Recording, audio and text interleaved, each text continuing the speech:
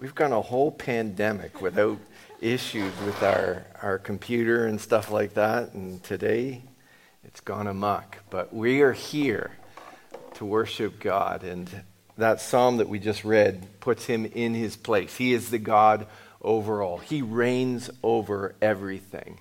And I just trust that as you've come together with us this morning, that you have that in your heart and mind, that it is God we're lifting up. It's him that we're exalting. So let's begin with a word of prayer, this message from his word. Father, we come before you. We're thankful to you.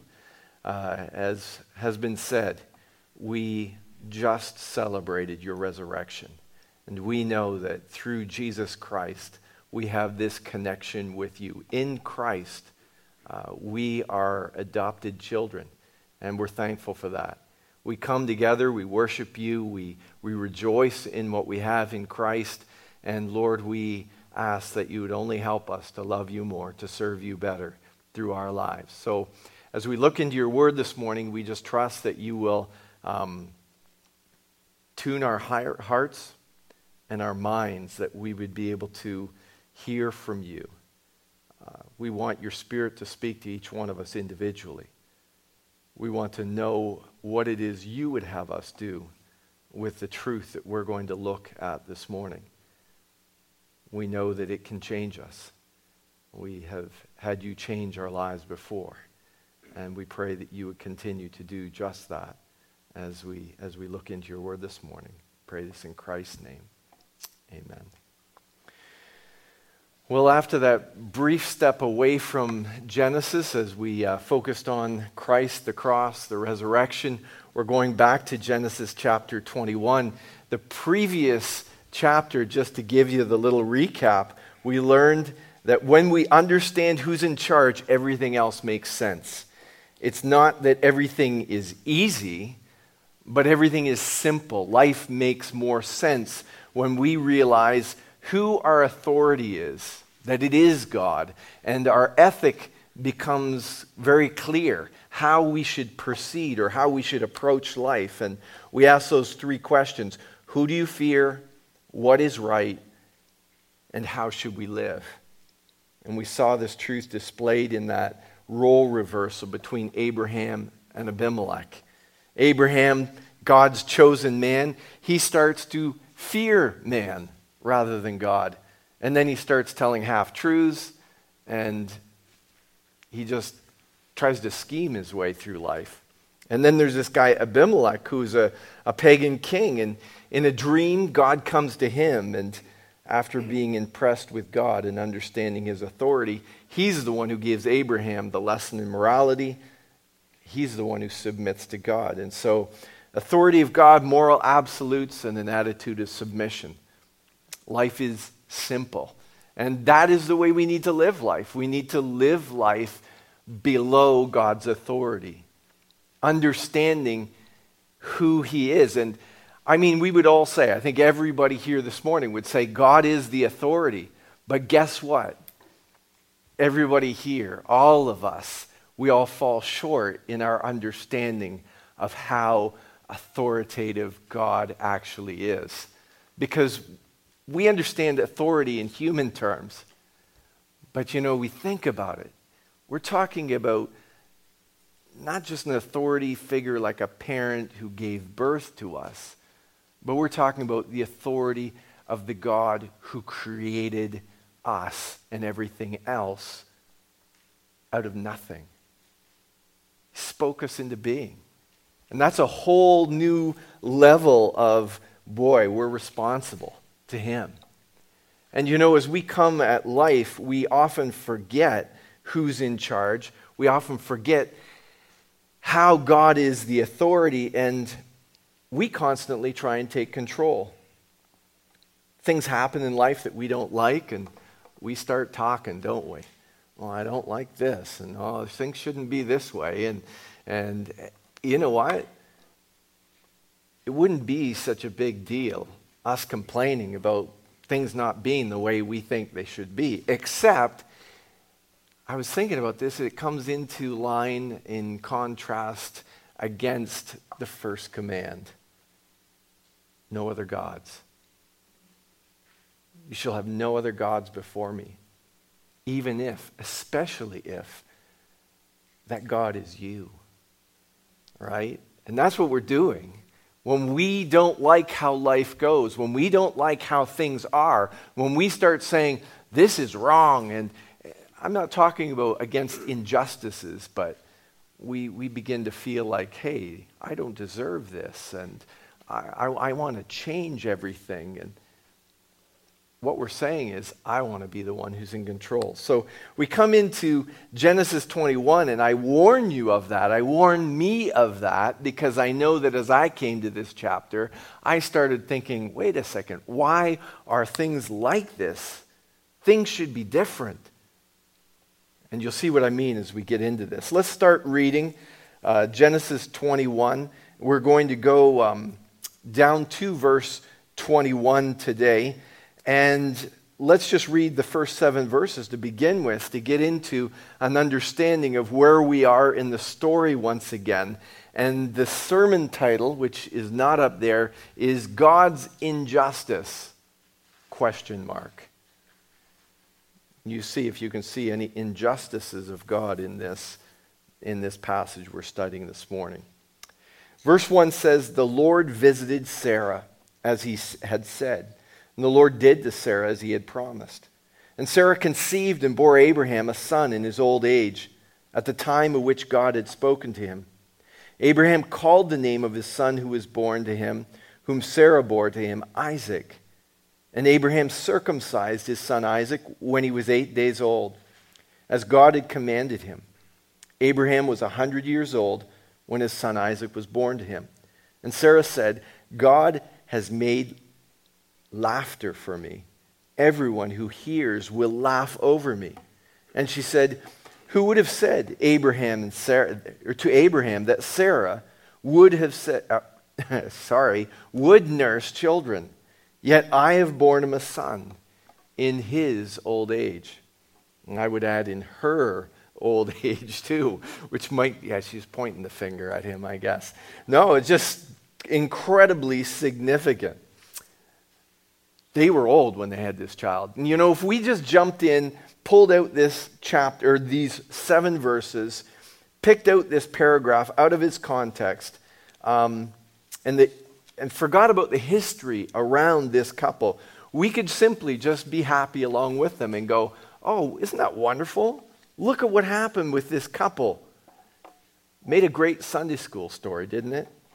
You get the little brief, hey, God gave Abraham and Sarah a baby in their old age. Isn't that wonderful? Color the sheet, and then you go home. But the truth of the matter calls for a stronger reaction. We know more of the story. We've been following it along. And so I trust as you read through this, you were thinking about some of the history, some of the context that this is in. On the one hand, this is a major fulfillment of the promises and plans of God. When he called Abraham back in Genesis chapter 12, he talked to him about blessing, about a land, and about a nation. This is the third thing in that list. He was going to provide a nation through this child. A nation where not only Abraham would be blessed, but the whole world would be blessed. God's channel of blessing to the world through this people. And we all know about how long they had to wait for this promise to come to fruition. It was about 25 years. You think about that. How many promises would you be able to wait patiently for 25 years? And they didn't wait very patiently.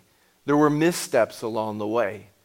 And so we could follow that whole story and go through the highs and the lows and the just wait a little longer and another affirmation and, it's going to happen. And so when we come to the fulfillment, it means a whole lot more, especially when we think this is not just a blessing for this old couple, but this is a blessing for the entire world. We see that God is at work here. And we know in other instances in the Word of God, we have people who were born of divine circumstances. Children that were born to parents who were barren, in circumstances where there shouldn't have been a child. We know of Samuel and John the Baptist, and especially our Lord Jesus Christ. God steps in to show he was at work. He was going to do something special through this child. And so this is kind of an exciting thing. This is a big deal, a big fulfillment to a promise here. But on the other hand, we've been going through this story, and we know about just a lot of the things that have taken place. We know about the unfaithfulness of Abraham and Sarah in certain circumstances. We know that they've had some struggles, and we could be scratching our head right now saying, does this couple really deserve this blessing? I mean, what do you think? Do they really believe it? Do they deserve to be smiled on by God in this way? If this is just a human story, the human perspective, what would it be?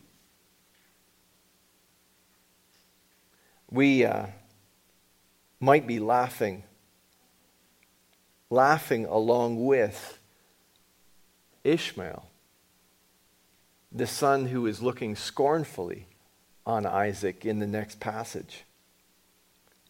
But instead, here they are laughing.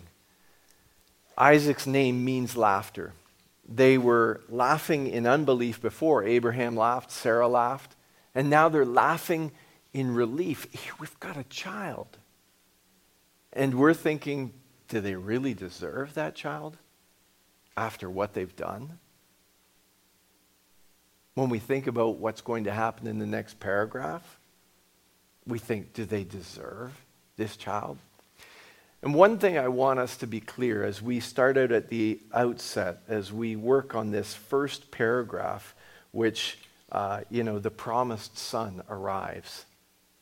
I want us to think about how we look at this passage of Scripture, how we look at life, and how we look at our lives. I was thinking of it as I was preparing this week of the ambiguous picture. There are ambiguous pictures. Have you heard of that? I didn't know that's what they were called myself. But have you ever seen that picture where you look at it, and if you look at it for a while, you see an old woman, and then if you look at it in a little different way, you can see the young woman? You've all seen that picture? Now, I'm not going to ask you which you saw, the old woman or the young woman, but I was thinking, sometimes we look at things, we look at them in a certain way. And as I read a little article on that, they said they did a study on that. And the one thing they discovered is that young people usually see the young woman first. And older people usually see the older lady first. And so I will not ask you which you saw first, because I don't want to categorize anybody here this morning. But, you think about it, we see what we want to see. When we look at things, we identify with things that we identify things we closely identify with. And you think of that. If you've ever seen a curtain with this, a sort of a nondescript design on it, how long do you have to look at that curtain before you see a face in it? Not very long, right? Because our minds are tuned to look for faces. And so we can see faces in a lot of different places, and then they set up shrines to Elvis or Jesus or something, because I saw his face right there in the clouds. But when we come to the Bible, the story and history, usually what we do is we identify with the human element there. We look at things in a very human way. We forget about God. And I want to go back to the first couple of verses and look at them. And I want to ask you, what did you see as you read the first couple of verses? Did you see oh, Abraham and Sarah have a boy. Or did you see what it says there? The Lord visited Sarah, as he had said. And the Lord did to Sarah as he had promised. And Sarah conceived and bore Abraham a son in his old age at the time of which God had spoken to him. Did you see that as you read it through the first time with me? Did you see that it was God who is over all and in all and through all? And this is his story. This is something he had planned out. And everything is going just according to his timing.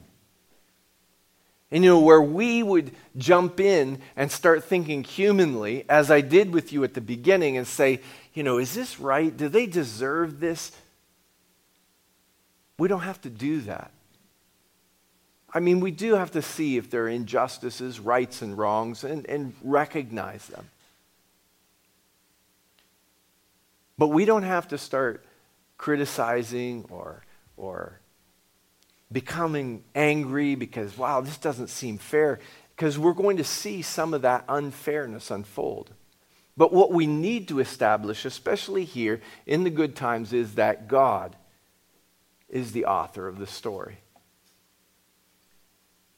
He is the one that's in authority over all that's taking place. And so let's carry on and let's read this story and see how things continue to unfold. Sarah and Abraham, they have a baby. Now we carry on, verse 8. The child grew and was weaned, and Abraham made a great feast on the day that Isaac was weaned.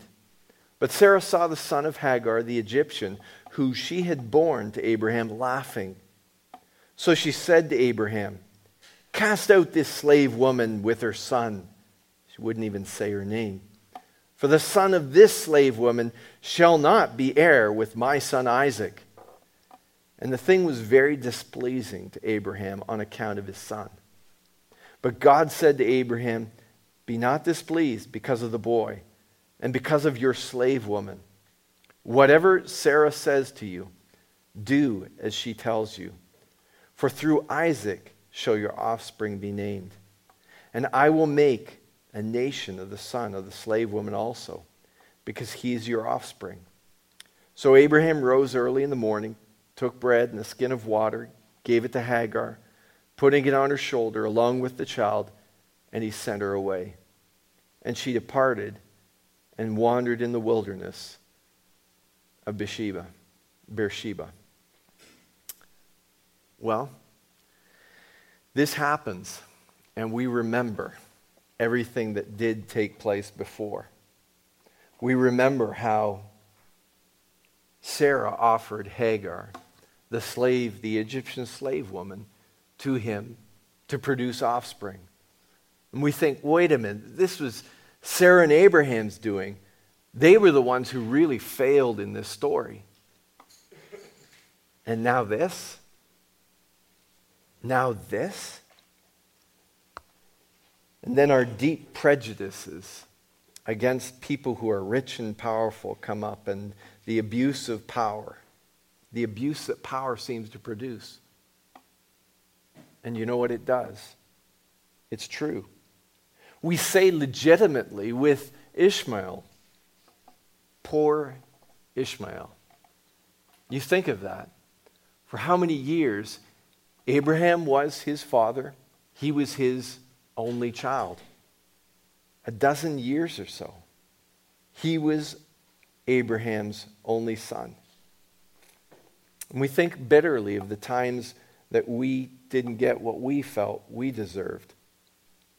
And we have this completely human reaction to the injustices that we see taking place in the story. And we ask this question. We say, how can this be a part of God's story? How can he let things like this happen? You know what the answer is? As long as he lets us be a part of the story.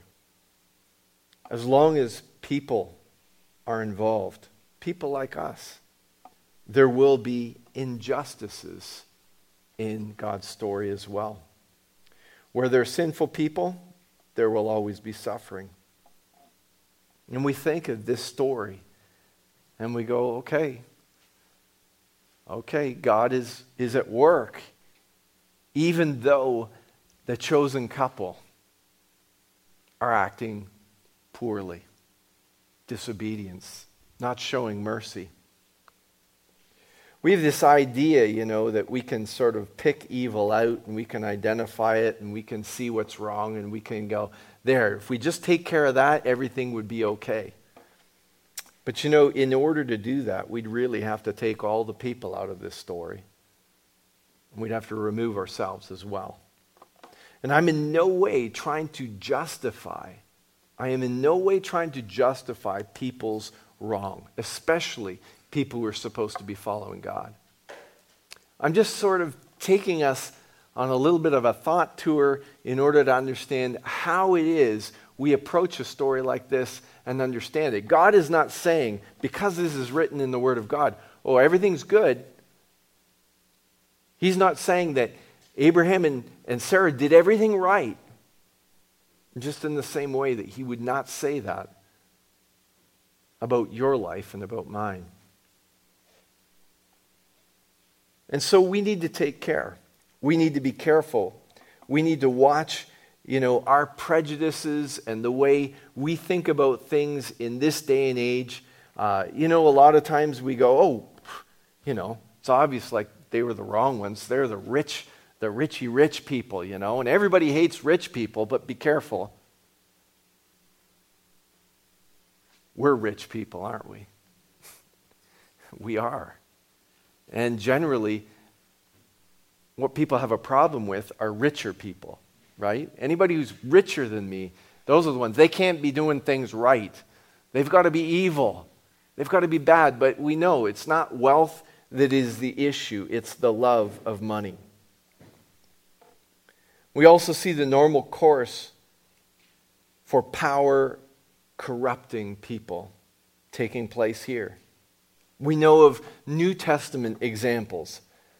We know of what happened even with the disciples of Christ. James and John started to follow Jesus at his side, and they were ready to torch towns and respond very strongly to people who wouldn't follow Jesus, wouldn't listen to him. But you know what? The Word of God gives us a proper perspective on power and on how to deal with people who have power even over us. And it doesn't say, fight for justice.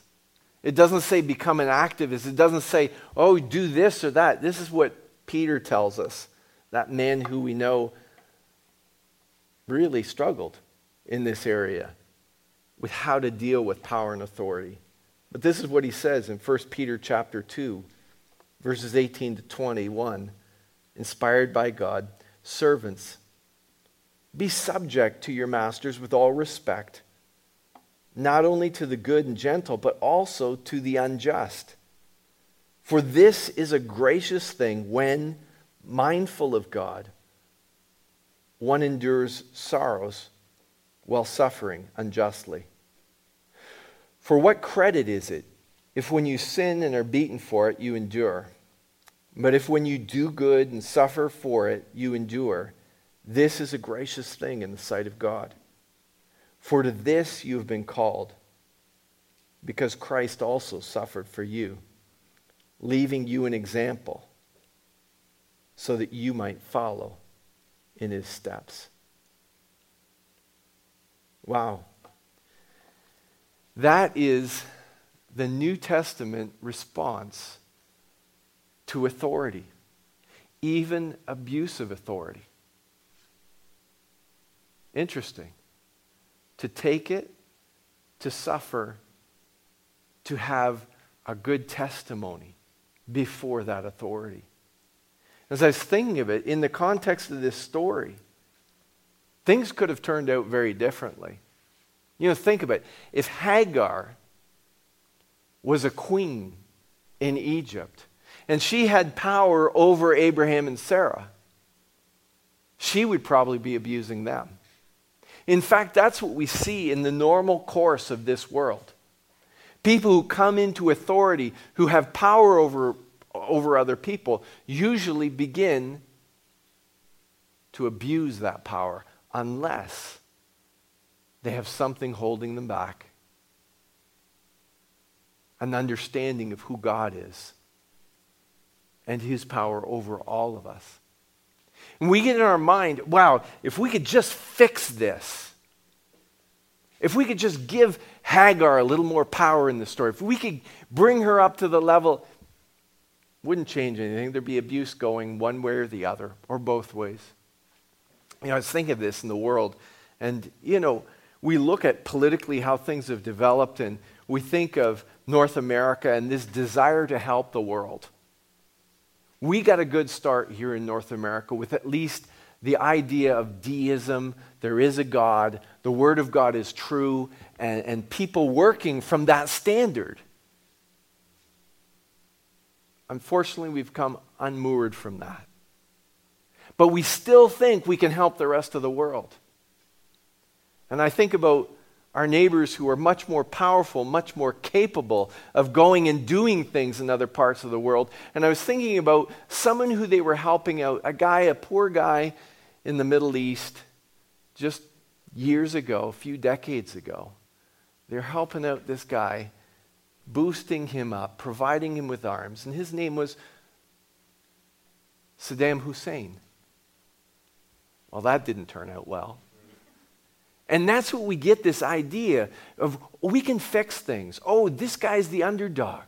We can help him. And that's our human way of thinking about justice.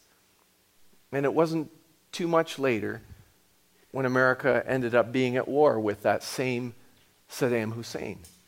And so as we come to a story like this, what I'm encouraging us to do is not go, wow, this is terrible. We could fix this. Why didn't God do it differently?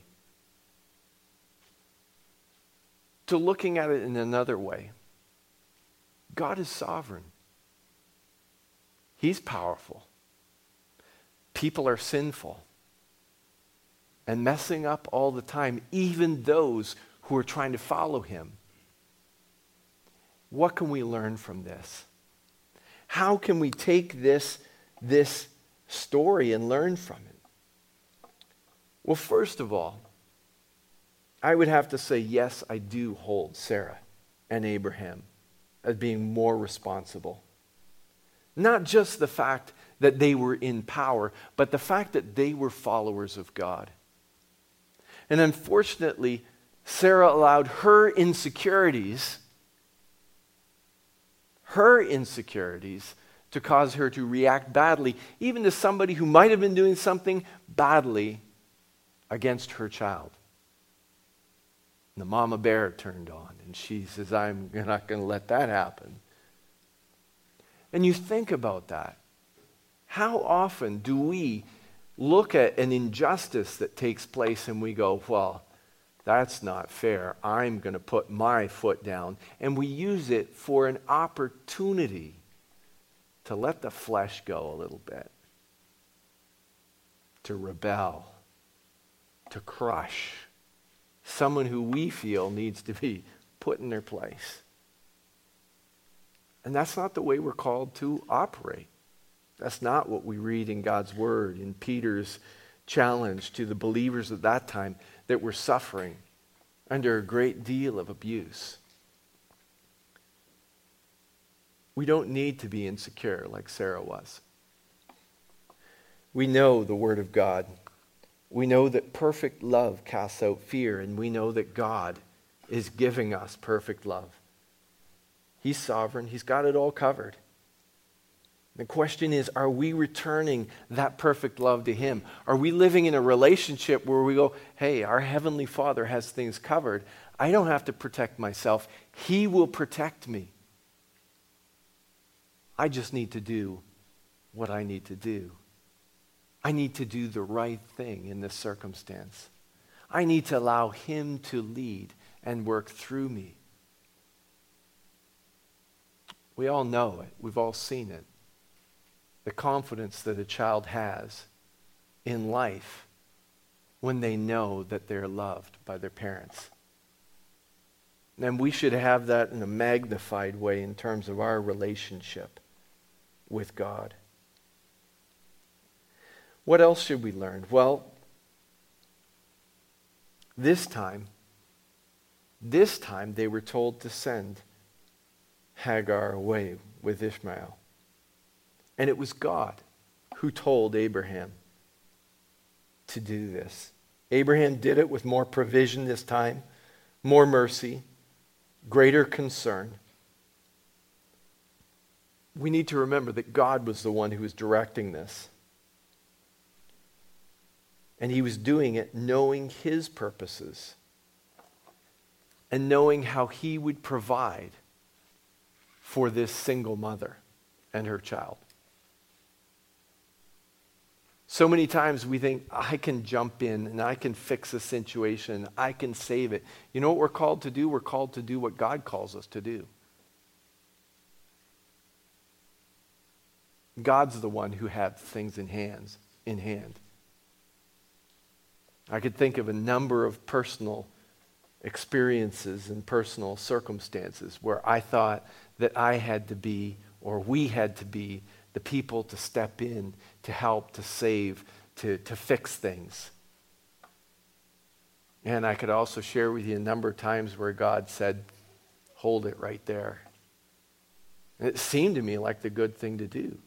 It seemed to me like the proper thing to do, but God said, nope, you're not going any further.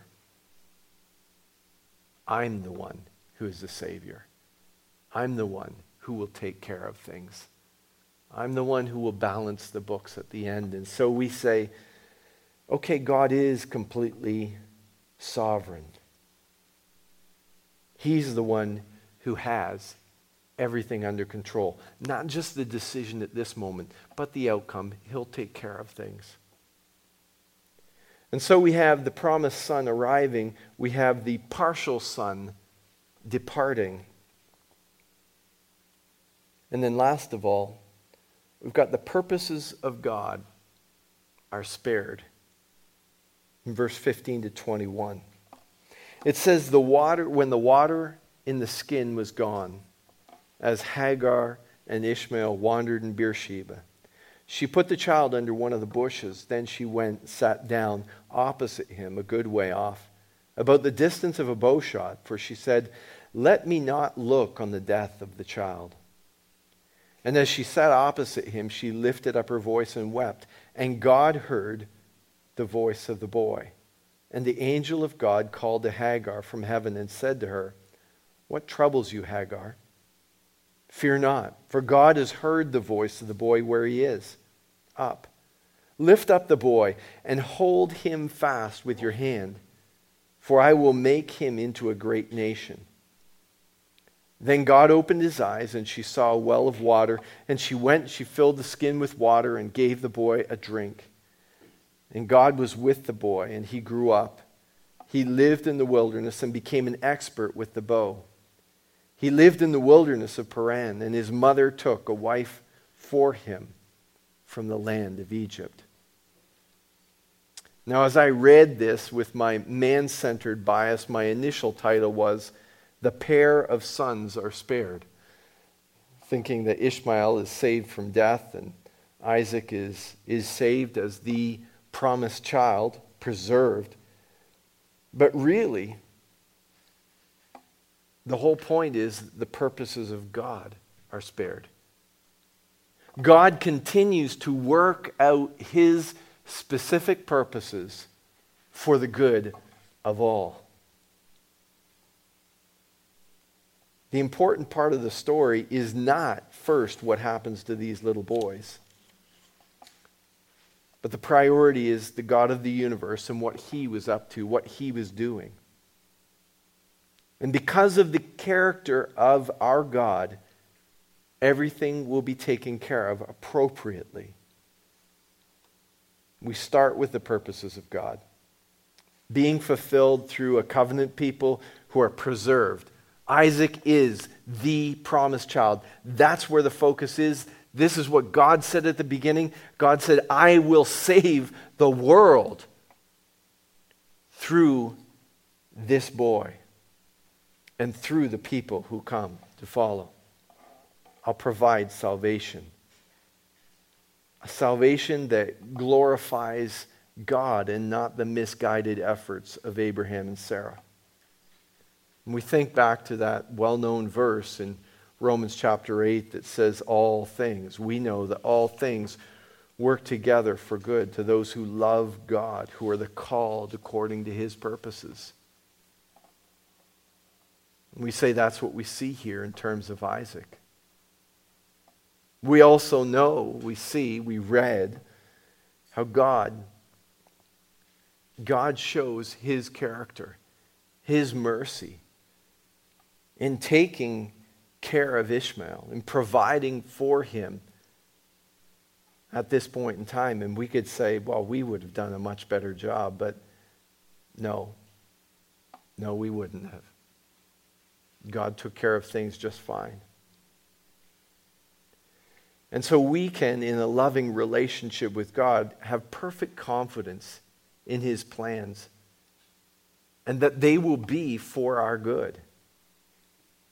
We see his mercy taking care of the illegitimate son. And this doesn't mean that bad things will never happen to him. In fact, it doesn't mean that bad things never happened to Isaac. But God is involved in preserving Ishmael, giving him an opportunity in life, because God is unchangingly gracious and merciful. Those are his default. Remember, we've talked about this in Exodus 34, how God says, hey, I am a patient, loving, merciful God. That's the first thing that we need to know about him. Once again, we go back to Peter in 2 Peter 3:9. It says, the Lord is not slow to fulfill his promises, as some count slowness. But he is patient toward you, not wishing that any should perish, but that all should reach repentance. But the day of the Lord will come.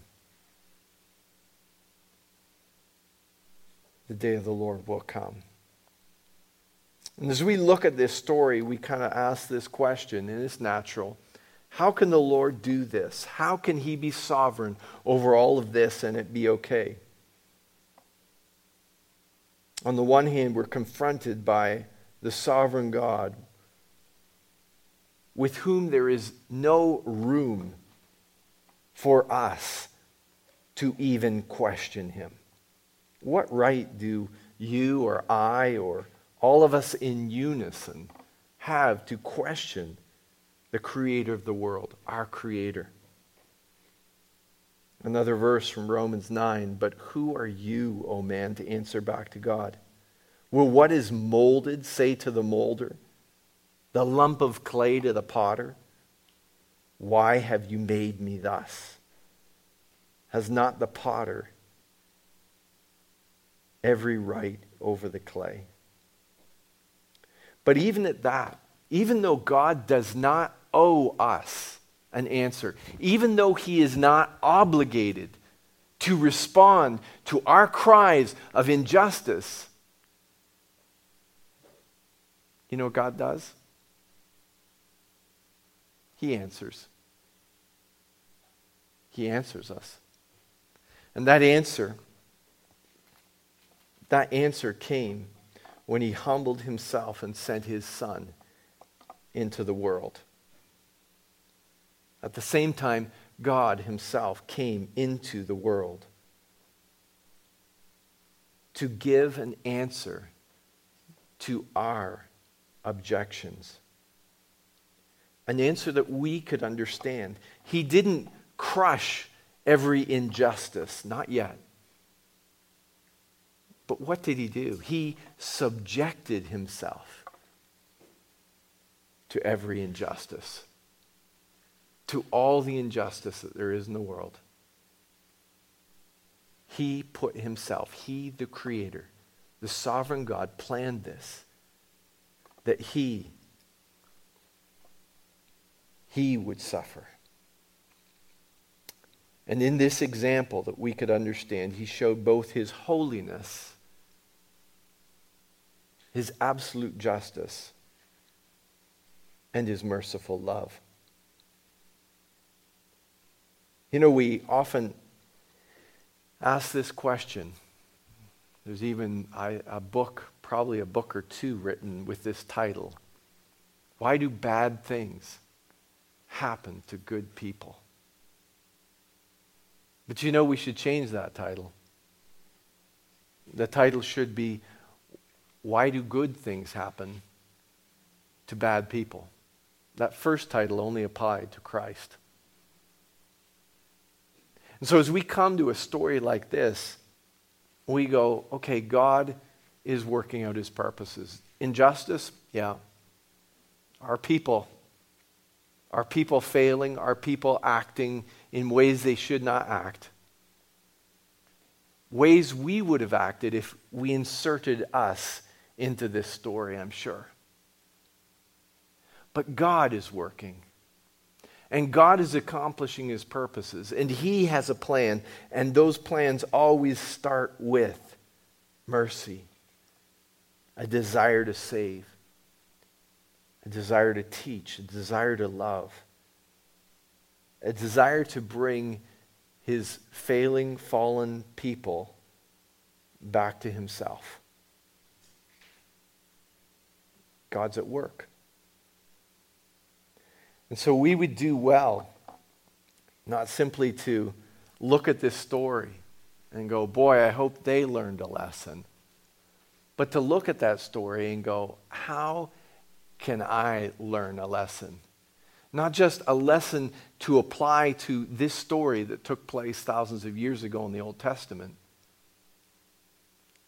but a story that looks at our life today and our view of God and His fairness as things get worked out, and our failure as we act incorrectly in some circumstances. God is teaching. God is working. God is trying to lead us to work along with His purposes. Maybe I'll leave this with you to read a little bit yourself, but in Galatians chapter 4, it would do well because this whole story comes up again in Paul's writing. In that chapter where he writes, in the same way, we also, when we were children, we were enslaved to the elementary principles of the world. And then he talks about how at a perfect time, God sent His Son into the world. And then at the end of that chapter, he talks about Abraham having two sons, one by a slave woman and one by a free woman. And he talks about us being born as sons of the slave, being in slavery to sin, and how God has adopted us to be one of His own sons, to inherit eternal life. In Christ, we are sons of the promise. So let's live like true sons of the promise, confident in the love and the salvation that's been offered to us through Jesus Christ. Not insecure about the love that God has given to us, and ready to love and even suffer in the situations that we face in the world today for God and for His glory, as Christ has given us an example. Father, help us. Help us to take this lesson, this truth, this story, and to be taught by it, to grow through it, and to understand that You are our God. You are sovereign over all things, and we can trust in You. Lord, forgive us for our failures. Forgive us as Your children as we have turned back and lived under the slavery of sin once again and dishonored you in our treatment of others and injustice. Forgive us, Lord. And help us to be people who are so confident in your love, we're able to walk through this life, a life that is filled with injustices, but in perfect confidence, because we know that you love us. You love us despite our sinfulness. You love us despite trying circumstances. We know all this because of Jesus Christ. He was your Son, your only unique Son. And he suffered. He suffered. It was his privilege. It was for your glory. And in him it is ours as well. Lord, help us. Help us to honor you. Help us to live for you. Help us to walk with you so that your glory might be seen in the world, because you are the only sovereign creator of this world. Continue to teach us, Lord. We pray this in Christ's name. Amen.